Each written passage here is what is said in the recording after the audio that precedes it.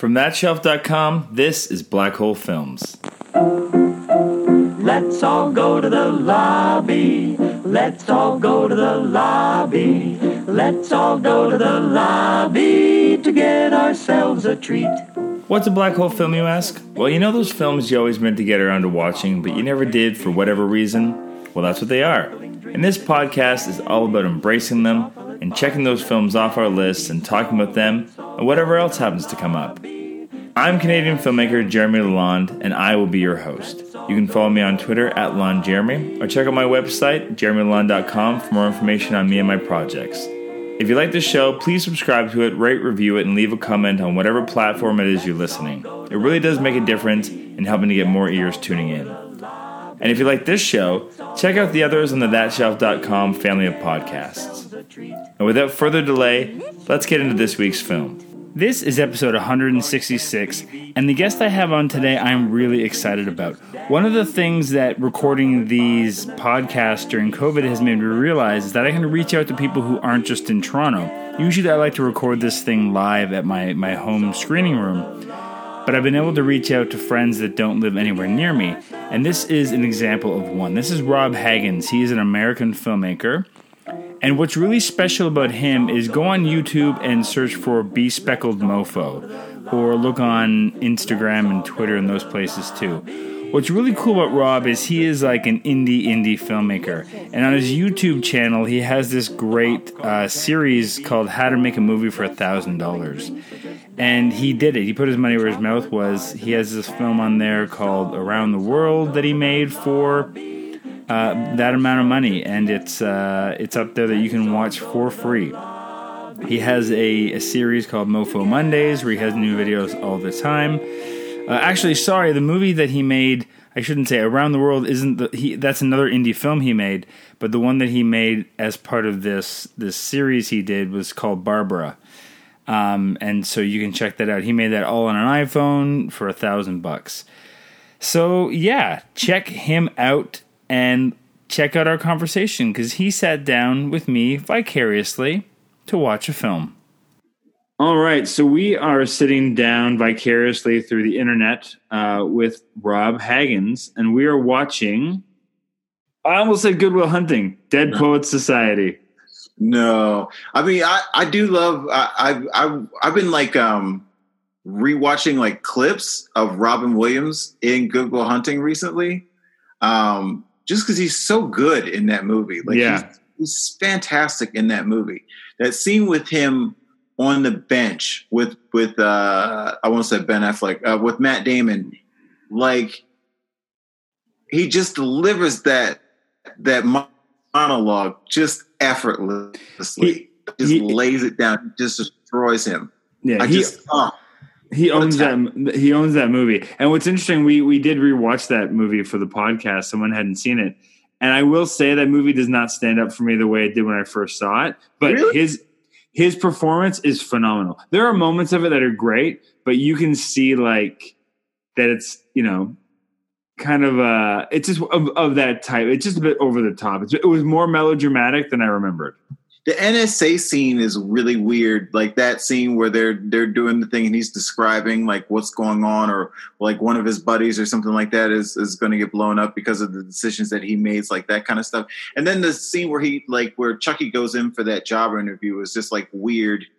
There's like some sort of outliers there. It feels like they're in like a different movie than the movie that they're in. That's just it. There's a couple moments that are just like, oh, this is and I know there's all the William Goldman stuff. Right. It goes around that movie, but anyway, we're not talking about the movie. It's okay. We go on tangents all the time on this. No, it's Ethan Hawke this time. It's Ethan Hawke. This time it is Ethan Hawke, so you know that. Yeah. What do you know about this movie? Just the parodies that you've seen, like everybody's done the stand on the desk, sees the day kind of stuff.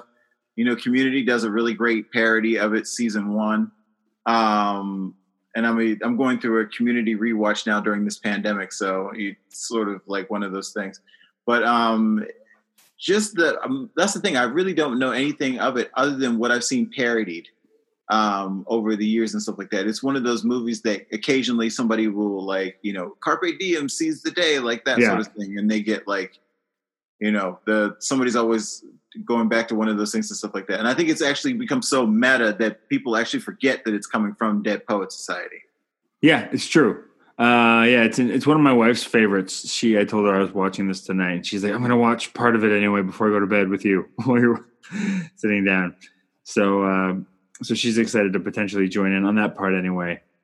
Yeah, so I'd never seen it, but I was like, this seems like, when you asked me like what movie, I was like, oh, Dead Poets Society, that seems like something that it would be really cool and stuff like that. It's just one of those movies that I don't know that I would necessarily be like, let's watch Dead Poets Society. Like one of those things that's never gonna come up. So I feel like this was like the right time. Yeah, it feels like a Sunday afternoon movie, as I would call them. But it's interesting. Like for some reason, I didn't realize it, but I just picked this up recently on Blu-ray. I think I saw it somewhere really cheap, because I knew it was one of my wife's favorite movies. So when you recommended it, I was like, oh, yeah, I haven't watched it since I grabbed it on disc. So I was actually looking for it earlier on Blu-ray, and all I found was I think it's the 5 seasons of could not find it at Walmart. Like I said, the only thing I found was the 5 seasons of what was the Dead Zone. I almost picked that up. I'm a huge fan of that show. It's really weird. It's interesting to watch as a writer, and I'm sure you probably feel the same way, because you can tell when one showrunner leaves and another showrunner picks it up, because the tone and the sort of where are we going just radically shifts like immediately, and you can tell, ooh, there's somebody else writing this show now. Like it's just one of those things. So.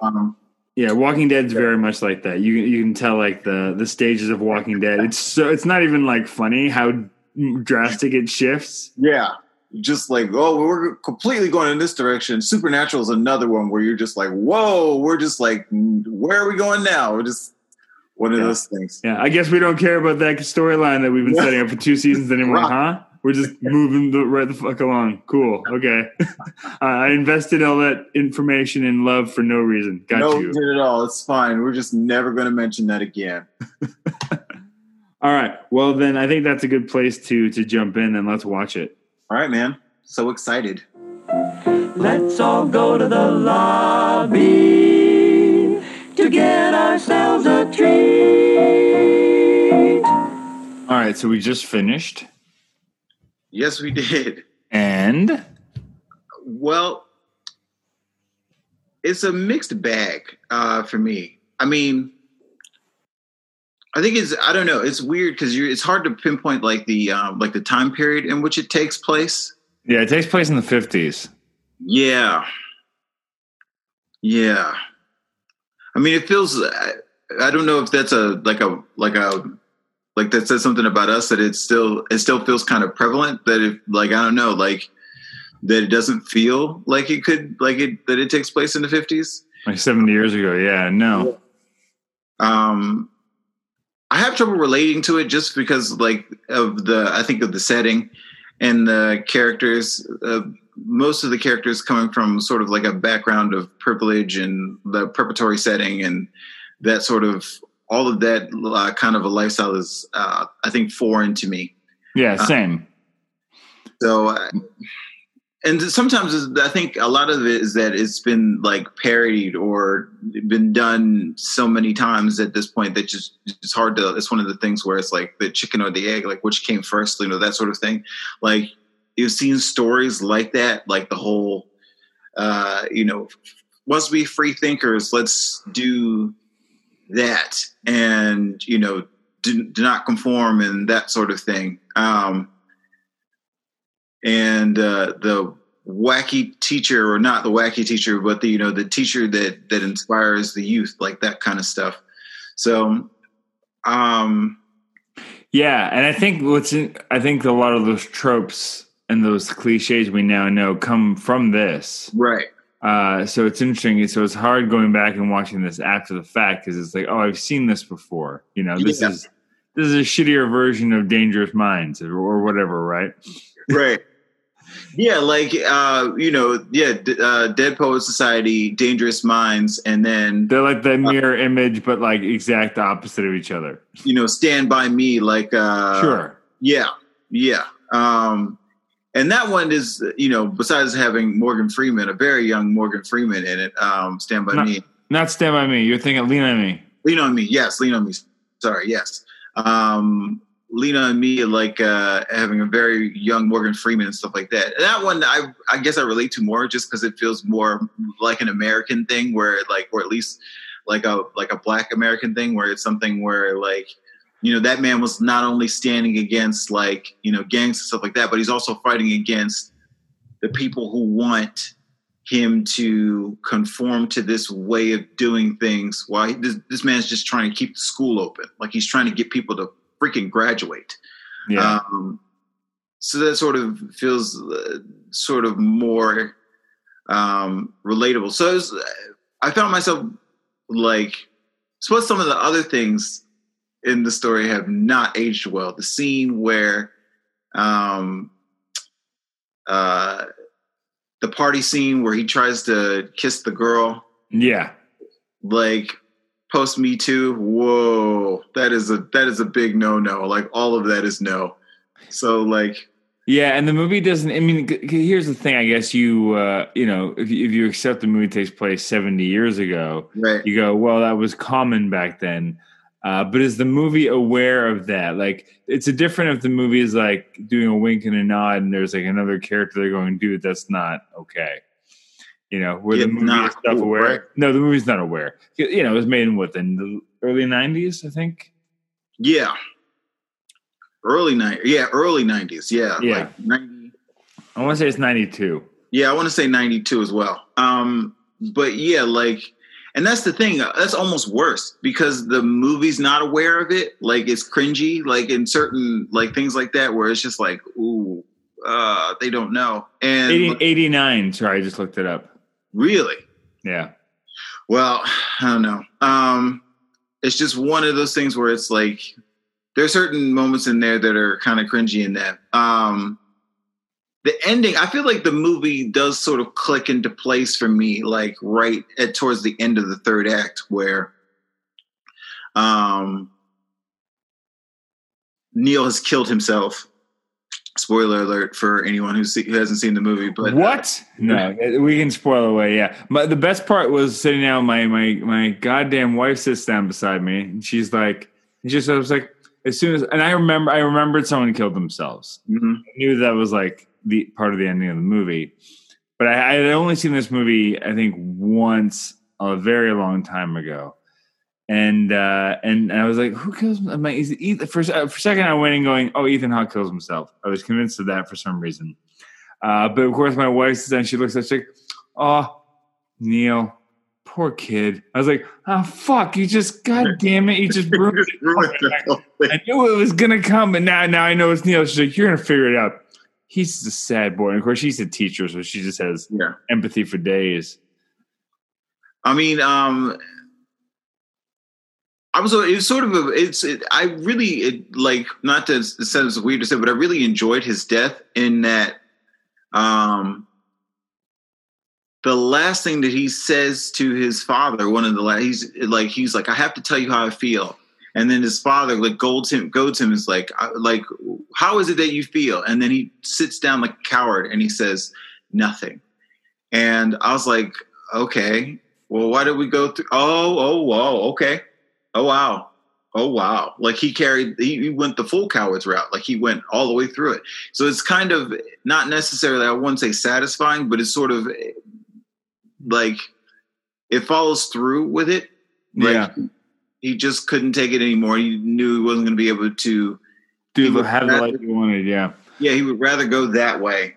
And did you see that coming, or was that a big shock? No, I mean, sort of once he's, standing there sort of pale chested against the window, you're like, oh yeah, that's the end of that. But like, I didn't see it coming up until that point.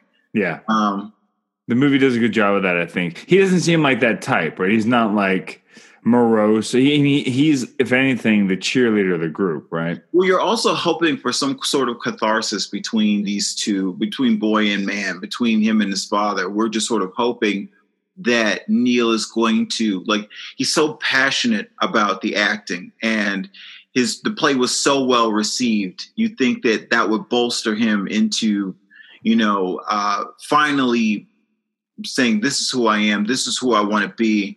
and you can't dictate my life, or I've done everything that you've asked, and I've done it with flying colors. Like at no point it would be different. That's the other thing that I really liked. It would be different if like his grades had suffered while he'd been doing this other stuff, but he'd maintained all of his grades.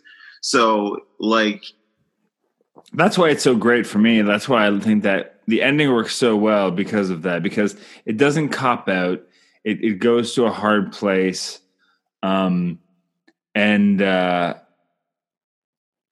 shit, what were you just saying? Yeah, and it's not like that easy stuff where he was slacking there, but he was like, there's no reason why his dad should say he can't do this as a side thing. Like his dad is just being a dick. Yeah. And so I think part of what's satisfying for me anyway is just that moment where he finds him and it's like, yeah, you fucking deserve it. Right.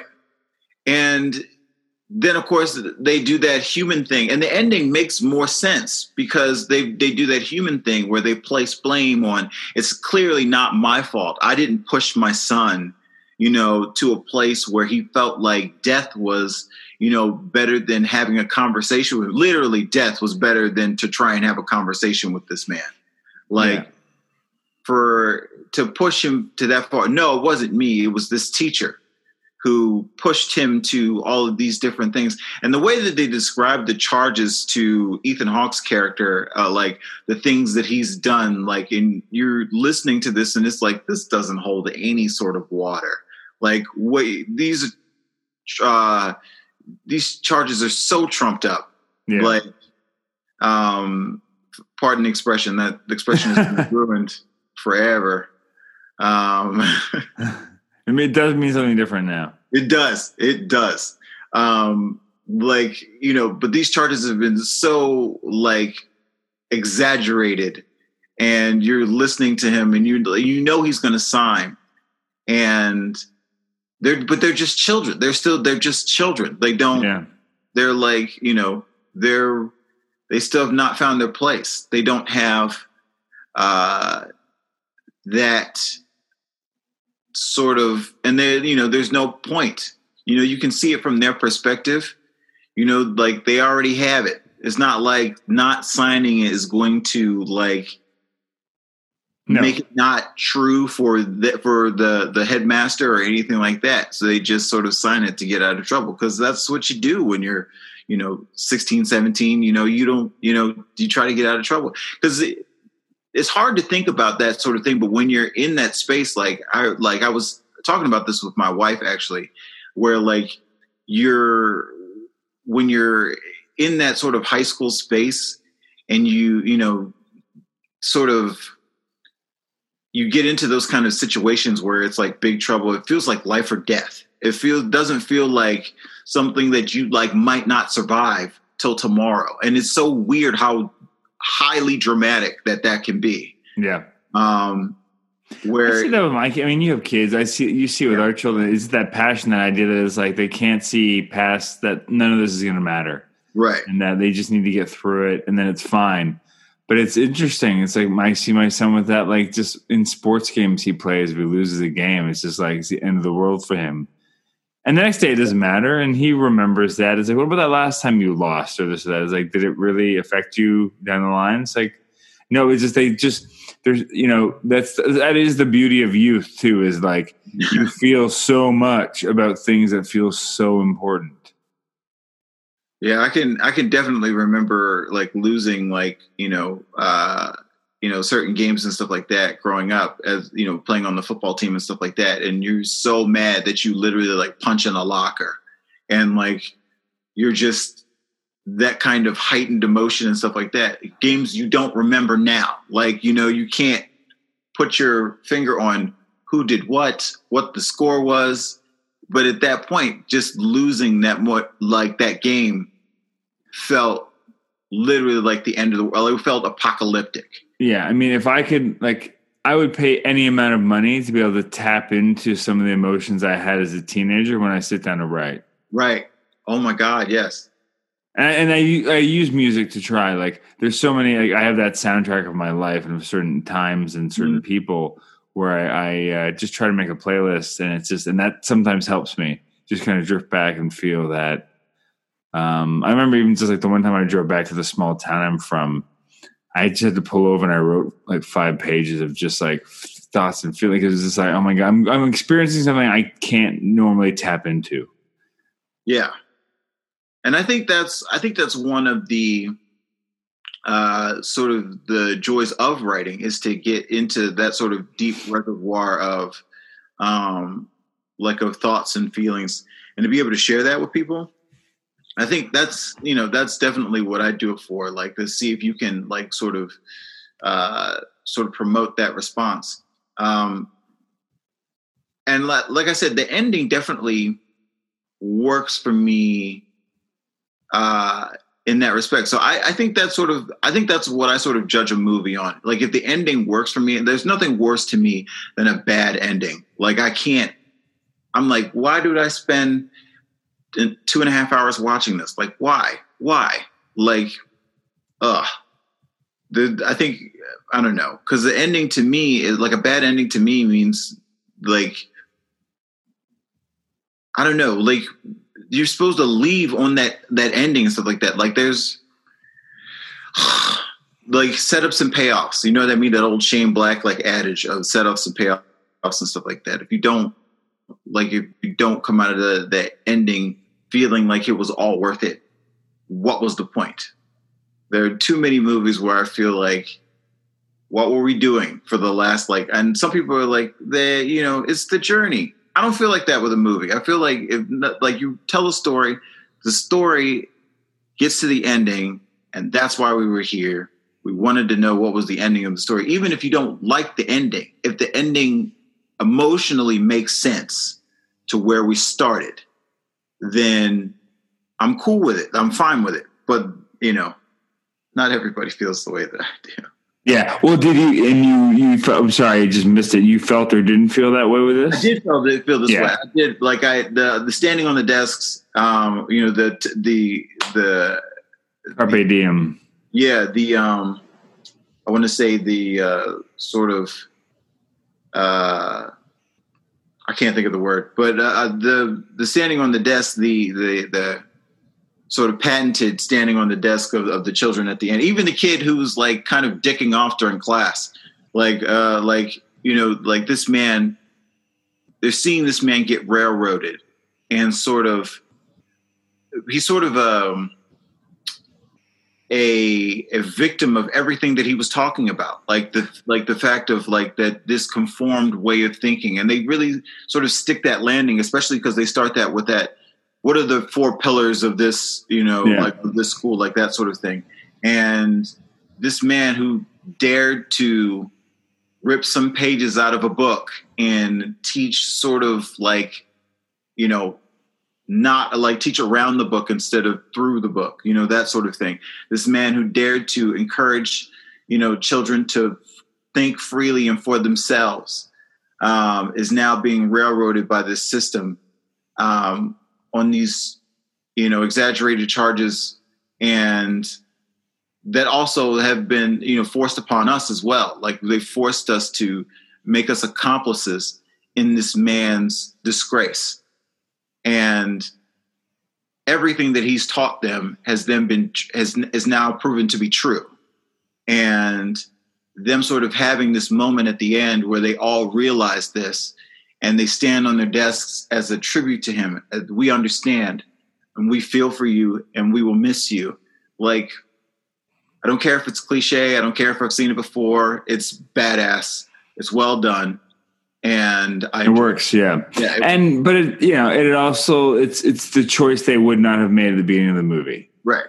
None of them would have done that at the beginning of the movie. It feels earned. So like, I'm here for the movie, to the journey to the end. Not some of the more cringy moments, and it does feel a little long in the tooth. There are certain scenes where like, I really didn't need that. I really didn't need that. Like some of the scenes in the cave, I could have just done without. The scene where where Charlie brings back those 2 girls to the cave, and I'm like, what is the point of this scene? I'm trying to figure out what the point of this scene is. I think it's to motivate the one guy for the girl that he's in love with. It's not. There's a couple things that are. You could probably trim a good half hour out of this movie and not lose much. Right. There's definitely could trim 15 minutes, if not a half an hour, off of this movie where you're just like, all right, let's have this run smoother. And I think today that's the other thing. It sort of speaks of that, like of the audience attention span. That this movie, like if you put this movie out today, like, nope. Yeah, that's why I say it's a Sunday afternoon movie. It's one of those movies you watch when it's rainy out and weather's crappy and it's like you're not doing anything else and you don't mind just like waiting into something that kind of takes its time. Yeah. What do you think of Williams? He's so young. He's so young and so beautiful. He's a baby. Just extremely, extremely young, and sort of odd because you think about that. This movie coming out in '89, sort of the end of like the Robin Williams as a heretic. You think of him like the '80s comic, like those shows that he used to do with Billy Crystal and Whoopi for HBO. Like those things. Not only that, but Mork and Mindy and like all of these things. Like Robin Williams is like this heretic of like a comedian, like that sort of thing. And then to end sort of that decade with this performance, like, wow, it's completely understated. It's like the first time you see Jim Carrey in Eternal Sunshine of the Spotless Mind, it's like one of those things like, well, this is understated. I love Jim Carrey in that movie because Kate Winslet is the heavy. Yeah. And the higher she gets, the lower he gets. Like he shrinks himself in that movie. And I love that. Robin Williams sort of does the exact same thing here, where he just like the more emotional that these boys get, the smaller he becomes. And I really enjoy his performance. That scene where Neil comes to him and is asking him basically for his permission to do this play. And he tells him that he needs to talk to his father. And then the next day he talks to him and he can tell that he's lying. Yeah. He knows that he's lying. And he just says it with his face. There's just unspoken thing between them where he knows that he's lying. And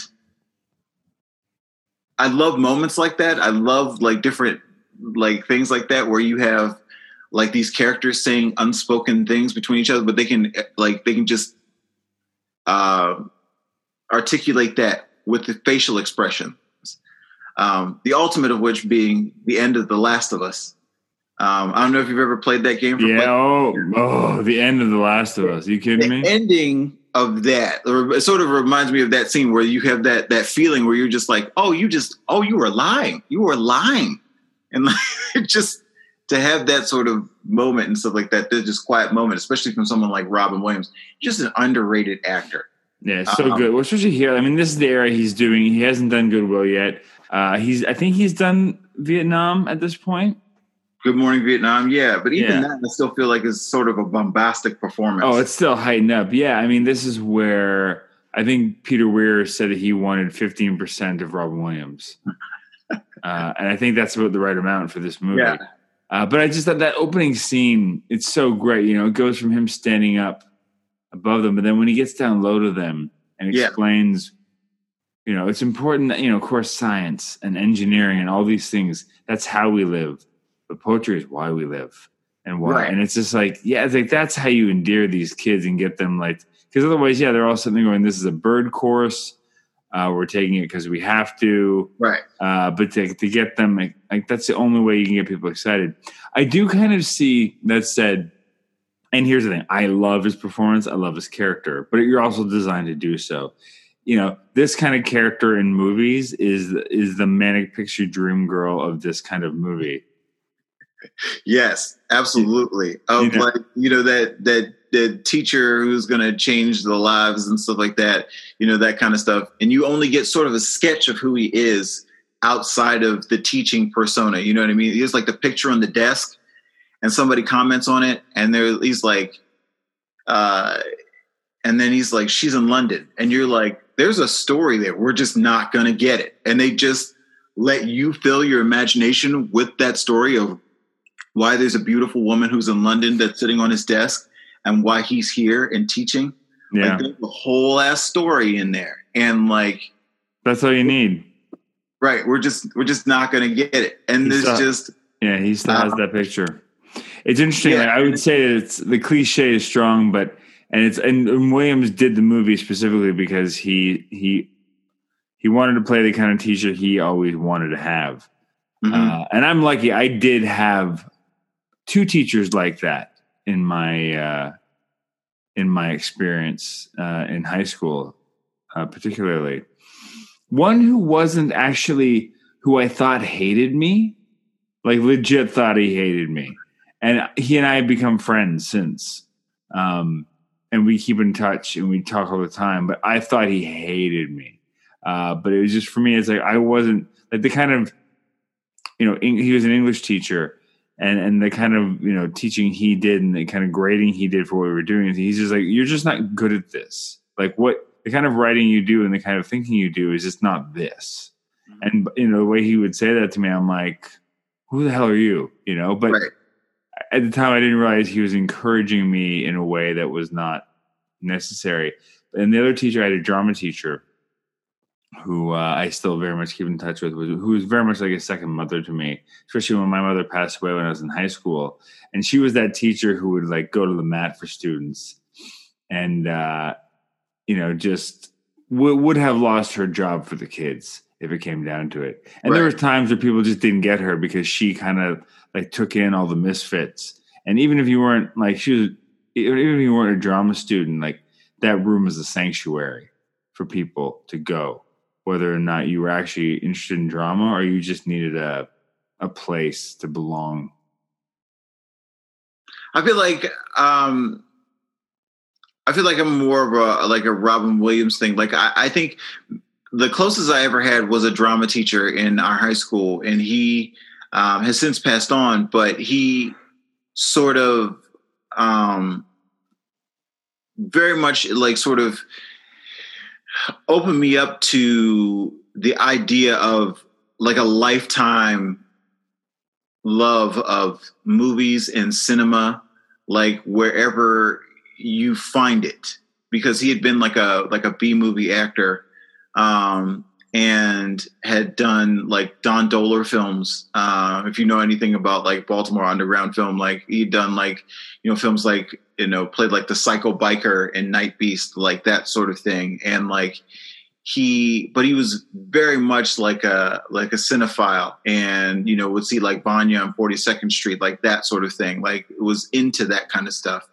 And we would rehearse plays, and I would sit with him while we were rehearsing and talk with him about movies and things like that. And he would sort of just encourage us to have this love for cinema, and not necessarily like encouraged us to like, to pursue a career. Yeah. Pursue a career in filmmaking or anything like that. But to sort of in sharing his love, the same way that this man, that Robin Williams' character Keating shares his love for poetry, like that it feeds your soul. Like this thing can, if you allow it to feed your soul. And these are not just pretty words or, words from some dead white guys or things like that. They are words that you can live by, and you can find a way to do that no matter what you do. And I sort of got that way about cinema, and that sort of filled me up to the point where like, my senior year in high school, I was writing my first script. And that just like, started me down my whole path of being a filmmaker. But like, I'm not sure that I might have tried that without that teacher, like in his sort of unbridled enthusiasm for film. So for me, I can I definitely enjoy sort of Robin Williams is like, I think that's one of the best things about his performance is that he opens the kids up to this. Even I was sort of like enamored by this man's almost encyclopedic knowledge of poetry and these beautiful passages and phrases and things like that, and how that he was so dedicated to personalizing it for these kids. And somebody with that kind of, passion about teaching and stuff like that, we just dream of like our kids or of ourselves being able to expose to these kind of people. So yeah, that's just it. Yeah. You want, let's like, I have, my kids are kind of odd ducks, and I always find, especially in the public school system, that, every year we get worried because we're like, who are they going to get? Because if the teacher doesn't get them, they're in for a rough year. Right. Because they are, they're smart kids, they're good kids, but they need someone to get them, and that's every kid, right? Yeah, they need a cheerleader and someone who's in their corner and accepts them for who they are, has hopes for who they'll become, but loves them for who they are right now, right? And that's where it's like all everyone else in this movie is just looking at these kids of going, this is who you're going to be. We're training you for who you're going to become. Right. And if you don't fit inside like the mold that we're trying to impress upon you. I think that's what I saw a lot, because I worked in the school system for many years as like an instructional assistant. And for the latter part of my time in the school system, I was the in-school suspension person. And I would watch these good kids, a lot of whom were working jobs after school. They would come home and they were helping out at home. Like their income was helping to like feed people and like different things. And they were trying to, deal with, problems at home. And then they would come in and they've been up all night, like doing homework and different things like that. And then they would come in and some teacher, whose ego was bruised because this kid was sleeping in their class and not bothering to find out why, bothering to ask why. And then they would send the kid to me with no work. So the kids lost the grade for the day. And then you send them to be more behind by not sending them with any work. It just shows that you don't care. And you didn't care in the first place. And then for me, it's like, you're in the wrong business. Like what are you doing? If this is just a job to you, I feel like you should quit. Like, there are other things that you can do that are just punching a clock. Right. This is a job for people that care. It's like people that write movie reviews who clearly don't like movies. Right. They just want to shit on everything they watch and write the clever headline that gets people to click on it. And to me, like that was the worst, is to watch, these kids would literally suffer where, they'd get down there and they'd be like, Mr. H, like, I don't understand. Like, and it's not like you did them any favors. You sent them down there with no work. You kicked them out of your class. And the other thing, they would, like we said, teenagers are highly emotional. You started a confrontation by trying to embarrass this kid in front of their classmates, like because they were sleeping or whatever, like that sort of thing. So immediately you were in the wrong. Like you started off on the wrong foot. You forced this kid into a situation where they had to react to you in a negative way. Then you punish them for starting something instead of just waiting around, like saying, okay, this person's sleeping in my class, fine. I'll find out what happened at the end and figure out if there's something that I can do.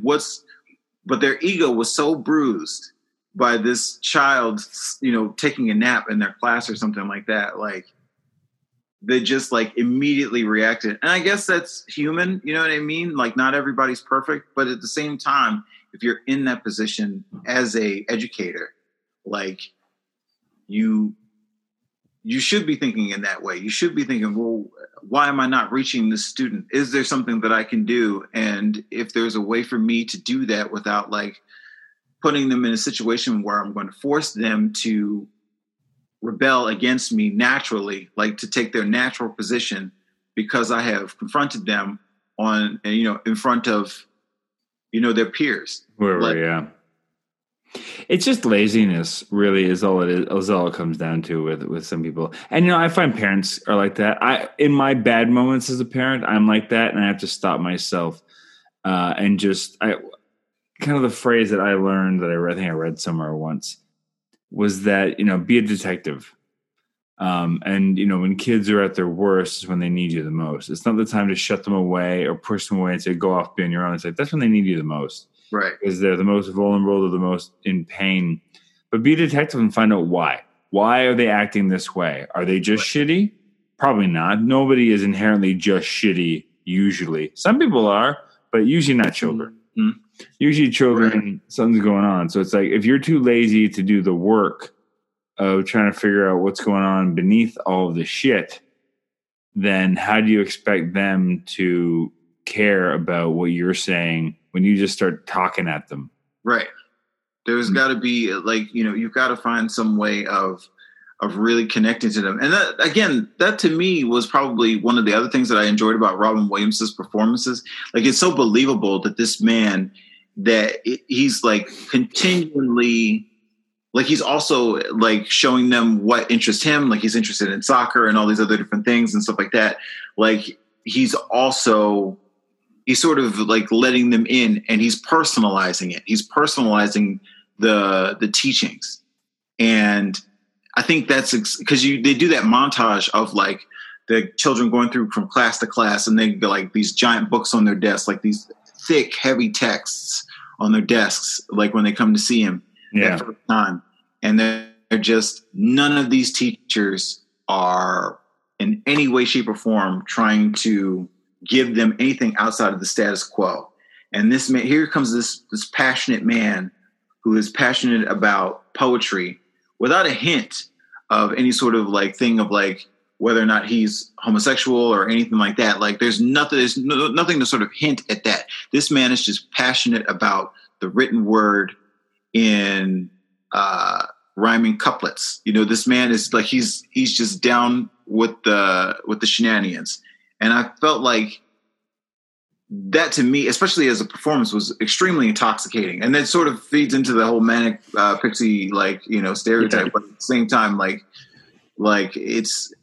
it was interesting to watch, especially from Robin Williams. Yeah. It's great, but it's like, that's what, I mean, if we can pass anything along to the next generation, it's the idea of passion. Right. When I see a kid that just doesn't care about anything, that's the saddest thing to me. Right. And just has nothing to be excited about. It's just like, there's gotta be something, man. There's gotta be something that you love. Something that gets you up, like that pushes you forward, that you're just into. That it's gotta be, you gotta find some sort of passion to latch onto. Like, and and for me, that's the journey of life. Even if it's just fucking numbers. If you're really into numbers and that's your thing, and you want to be a hedge fund guy, right? You love numbers, then that's cool. That's great. Do that. Right. But it's like, do something that just you love, because life is too goddamn short. Increasingly short, especially during times such as these. I keep hearing that phrase, in uncertain times such as these. It's like everywhere. It just pops up. It's the beginning of commercials. It's in the supermarket. In uncertain times such as these. Oh, that's the biggest thing in commercial. Wasn't it crazy how fast all the commercials changed? Yeah. Like, you got a global pandemic and things are shut down, but the marketing. Oh, and Burger King's is like, come to our window. We're clean. It's like, what the fuck is what? We understand that you're scared right now, but now is not a time to not get a burger at a drive-thru. Come get a Whopper. Yeah. Drown your sorrows. And charbroiled goodness. In uncertain times such as these, you need a break. You need to have it your way. We can't ask you to supersize anymore, but you totally fucking should. Right. Just come in and eat your feelings. Burger King, we're clean. I don't know. This show is sponsored by Burger King, so I'm going to lose that sponsorship, but I'm okay with that. Oh man. Well, we tried. We tried to work it in as best we could. I think it'll work. I don't think it's going to backfire. No, people are going to try Whoppers now. They're going to try. They're going to try it because, especially since you're getting into a lot of plant-based stuff, you sort of turn it back and get the go. They got the Impossible Whopper. Yeah, they will not cook it on a separate grill, but they got the Impossible Walker. They're like, this is not for plant-based people. It's plant-based. It's not fucking for you.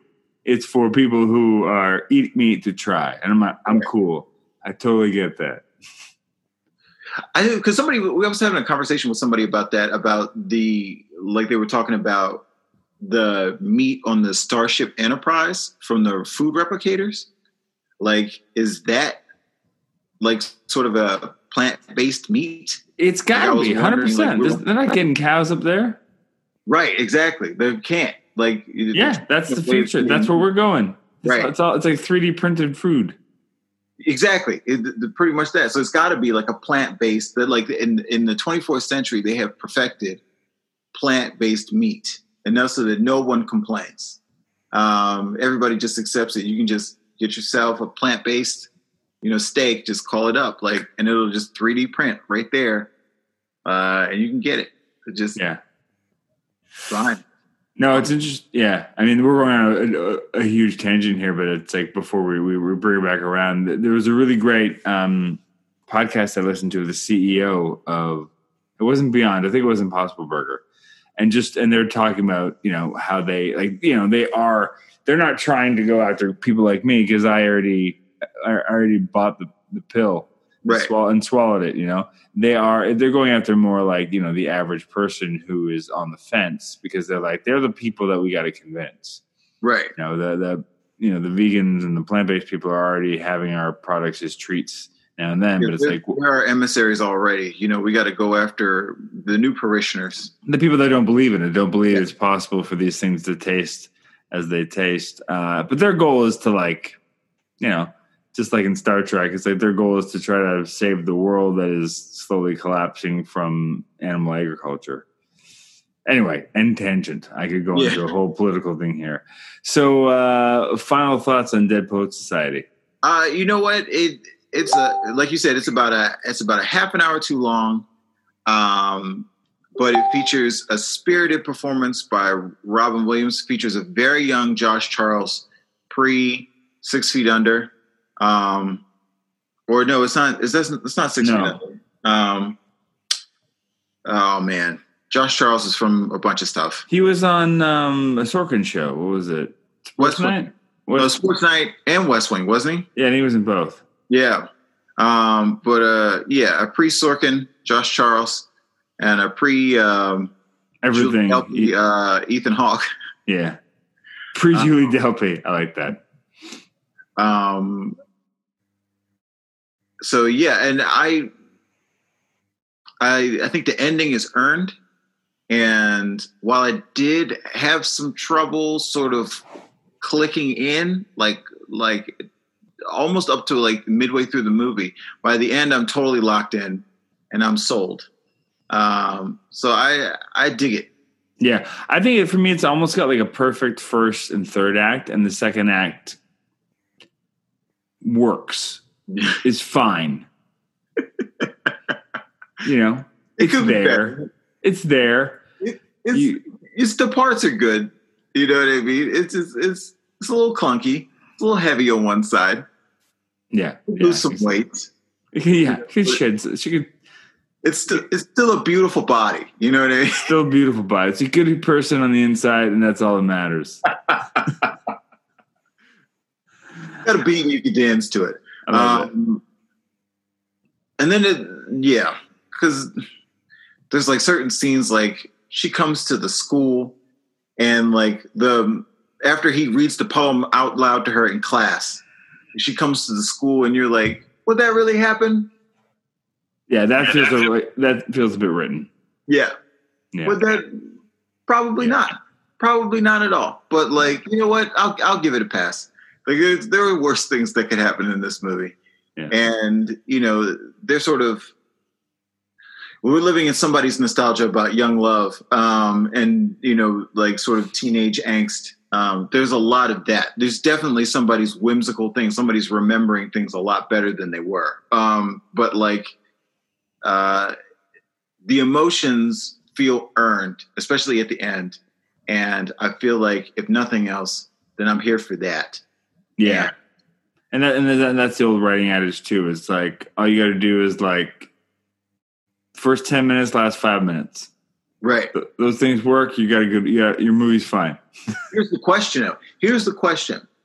Without this movie in '89, do we get like Good Will Hunting? Because as good as this performance is, his performance in Good Will Hunting dwarfs this because it's so good. Like I literally, like I have so many feelings about that performance, that Robin Williams. Yeah, I mean, Williams wasn't the first person attached to the movie in this role. It was originally a vehicle for Dustin Hoffman to direct, and he was going to play the part as well. And I can definitely see Dustin Hoffman doing that part. Yeah, and then when he left the project, I think for a brief time, Liam Neeson was attached to play that part. Right?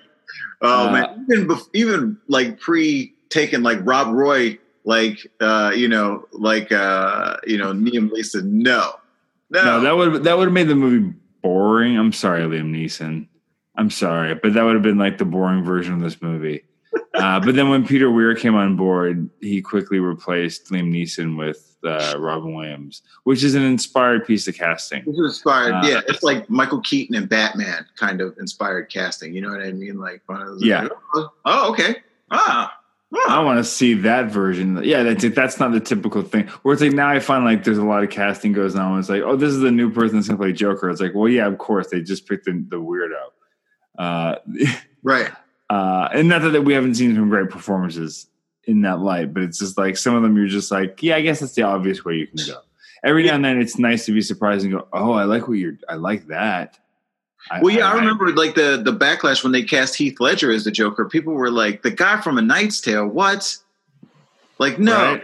And now he's the pinnacle. And then you get it, like, you saw that and you're just like, whoa. Here's the thing: is there now in cinema in Oscar history a character that's won more Oscars? Joker's won 2. The character of Joker has now won 2 Oscars. Yeah, a supporting and a lead. Huh. I have to look that up. I know actors have won like multiple Emmys playing the same character, but I wonder if that's true for Oscars. Yeah, especially different actors playing the same character. Yeah, I think Kelsey Grammer won like a stupid number of times for playing Frasier. Yeah, but what's more special and more unique is that it's 2 different actors in 2 completely different movies. And 2 completely different performances as this character, 2 completely different interpretations of the character. Yeah, both winning major awards, which is that says quite a bit. And what's even more interesting, despite the industry's love of shitting on superhero movies, this is like our most prestigious award show giving 2 major awards to a character that is meant to be like for bottom feeders, right? And that's not my opinion. That's the opinion of others. But so I think there's something kind of special and fun about that. Well, I still think I think somebody owes Downey an Oscar for at least one of those Iron Man performances, preferably the 2008 movie, because that man made me cry. And he's so perfect as Tony. Like, he's pitch perfect as Tony Stark. Like, if you think about it, like that man. I mean, it speaks for itself. Like that. Literally, it's literally the biggest franchise that ever existed came off of that man's performance. And because without that, I don't know that Iron Man necessarily works. Like, it's okay. Like the plotting is okay. And the thing is stuff like that, but it's just a superhero movie. Yeah. But what brings it home is like you watch literally like Robert Downey Jr.'s character sort of come through this gauntlet, and that stuff in the cave is gorgeous. Everything about it is brilliant. And like, that scene with Jensen at the end where like he's like, I'm gonna buy you some time, and you're like, man, like these 2 are working, like everything about that. And then to watch them like sort of changing coming out of it, and then just him sort of because he spends the rest of the movie at odds with everyone that he loves. I think that most people forget about that. It's just like from the time he gets out of the cave, everybody is telling him that he needs to be this, that he needs to do this. And he can see now his path in front of him, but he's also struggling with who he was and who people expect him to be. And that performance he just carries that on his shoulders through this movie that could have been so mediocre. It just had the potential to be completely mediocre. And then that last line that he just comes through and he just nails it.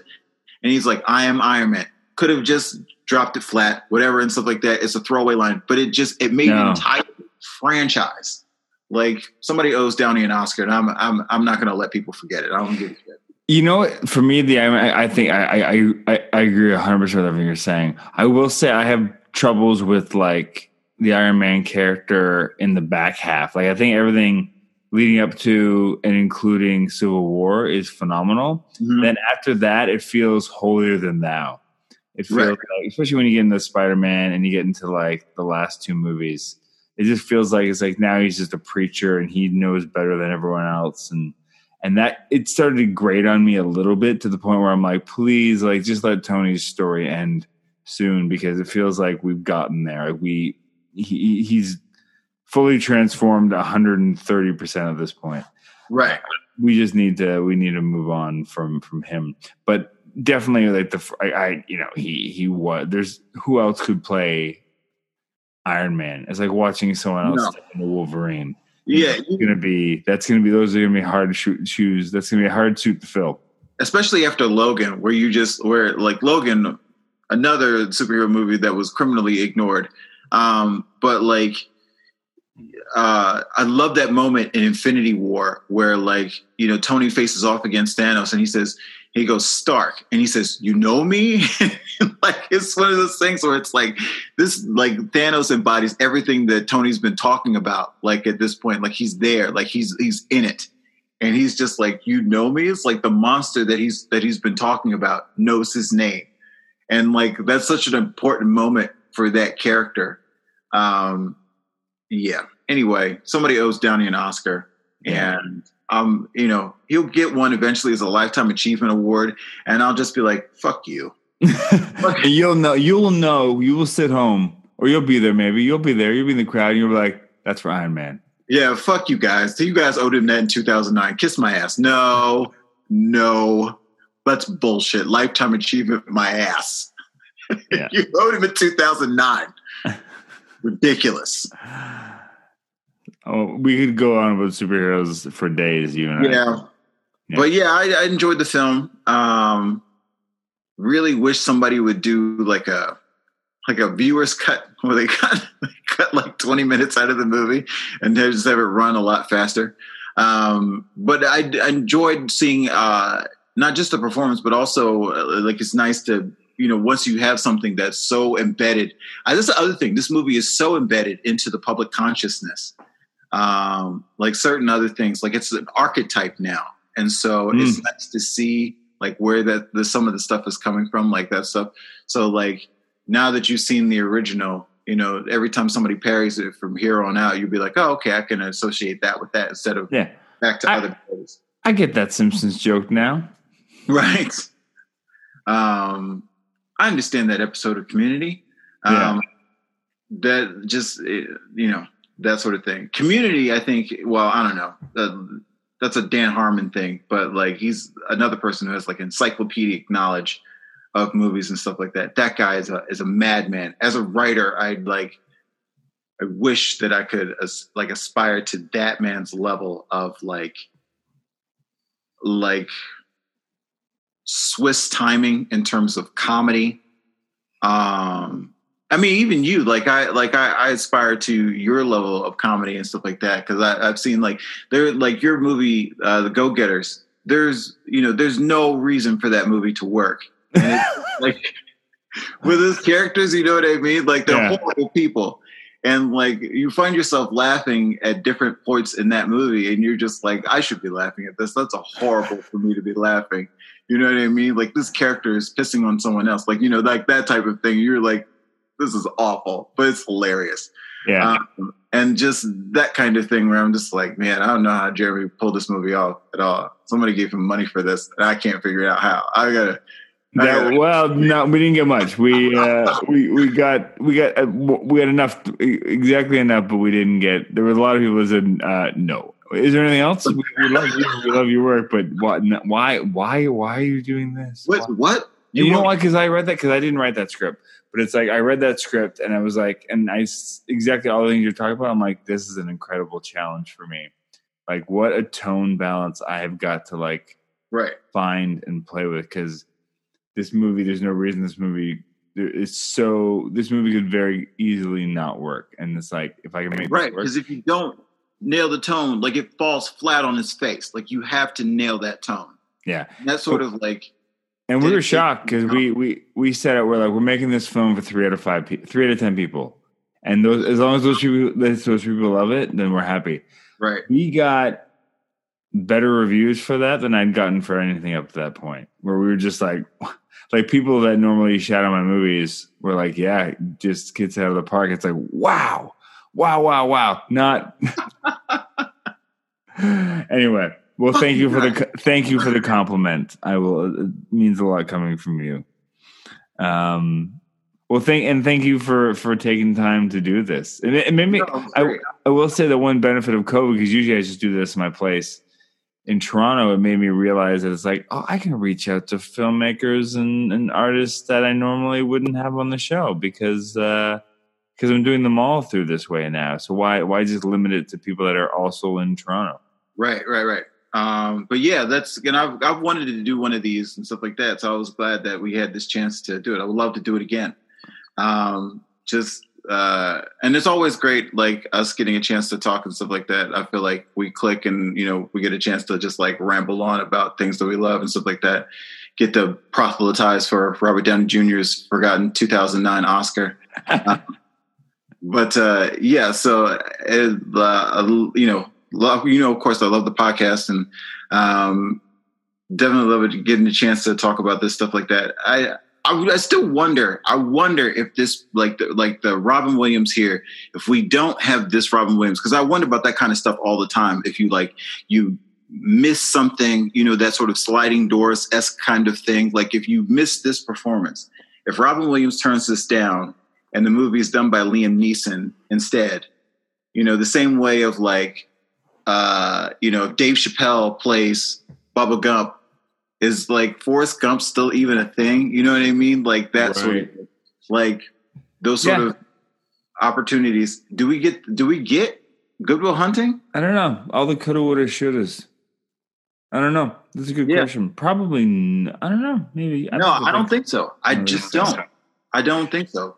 Well, that's the same as I've said before on the podcast. It's like I think without the disaster that was 1941, we don't get kind of some awesome restraint that showed up in Raiders of the Lost Ark. Mm-hmm. Like I felt like he just got that indulgentness out of him, and then realized that he just needed to tell a clean, efficient story. Even though like Raiders is grand on scope and whatnot, there's a lot of restraint in the filmmaking. There's a lot of restraint in that movie. Like, yeah, but I think you get that because he had a flop, and he punished himself, and he's like, no, he made rules for himself moving forward. So it's like I think there's certain things that happen in people's careers that are like necessary stepping stones.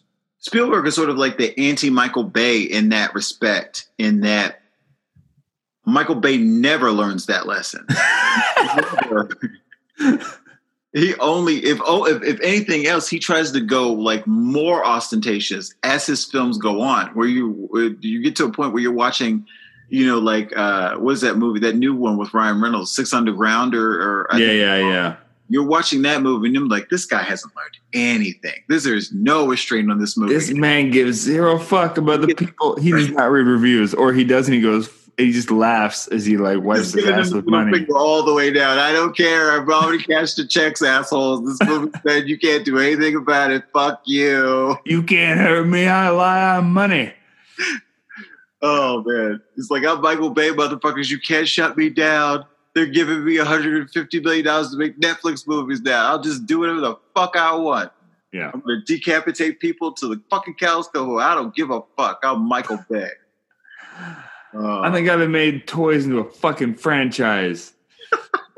To a major franchise. 5 movies. 5 fucking movies. Based on toys. Kiss my ass. Bless him. Well, on that note, yeah. we'll do this again. We'll have to. All right. Thanks, buddy. All right, thanks. Thanks for joining us for Dead Poet Society. Black Hole Films is a proud member of the That Shelf Podcast Network. You can listen to other episodes of our show and other That Shelf podcasts on thatshelf.com. Please subscribe, leave comments, spread the word, do all the things that let others know you like the show and how they can check it out. You can find me on Twitter @LonJeremy and go to Facebook and join the group Black Hole Films. And until next time, go watch something you've never seen before. Thanks. Let's all go to the lobby to get ourselves a treat.